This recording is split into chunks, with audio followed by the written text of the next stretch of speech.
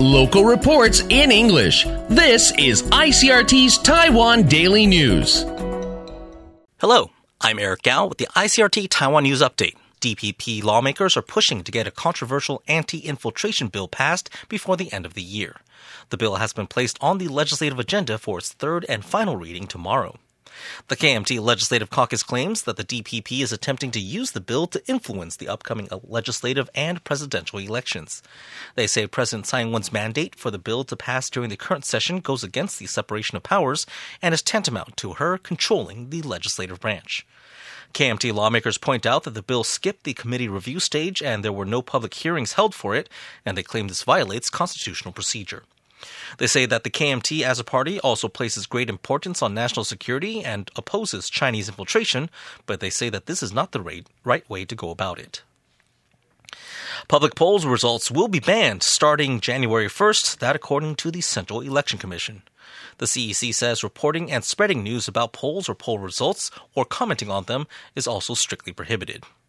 Based on the Presidential Election and Recall Act, the ban will last until 4 p.m. on January 11th, voting day, and the maximum fine for breaking the rules is 5 million NT.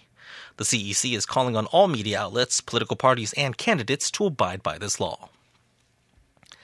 Taiwan's real estate market is heating up again. According to the 591 housing website, New Taipei saw the most transactions in 2019 with combined value of 400 billion NT.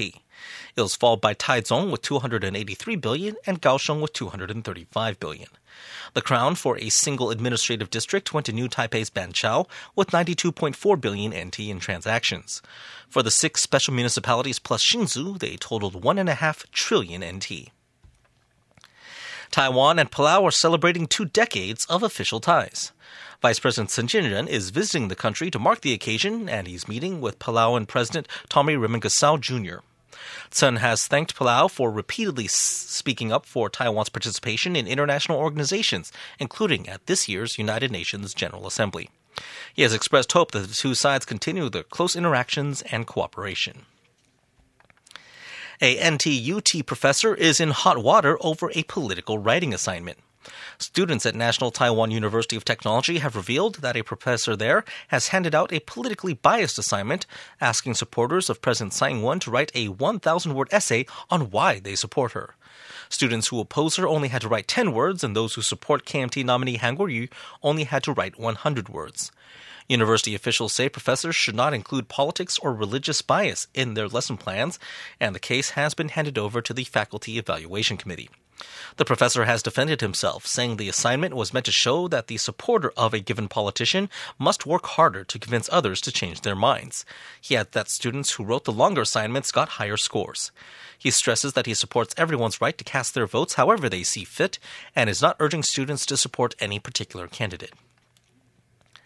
Smoking will be banned at all pedestrian arcades in Taichung starting in the new year.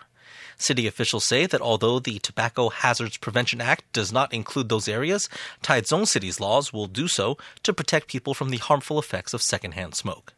Officials say there will be signs at 1,400 such locations around the city, and the fine will be up to 10,000 NT for individuals and 50,000 NT for stores if they provide smoking facilities.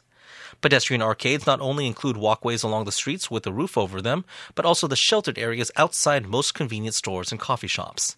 Taichung Health Department has joined forces with 629 clinics and hospitals to offer services to help smokers kick the habit.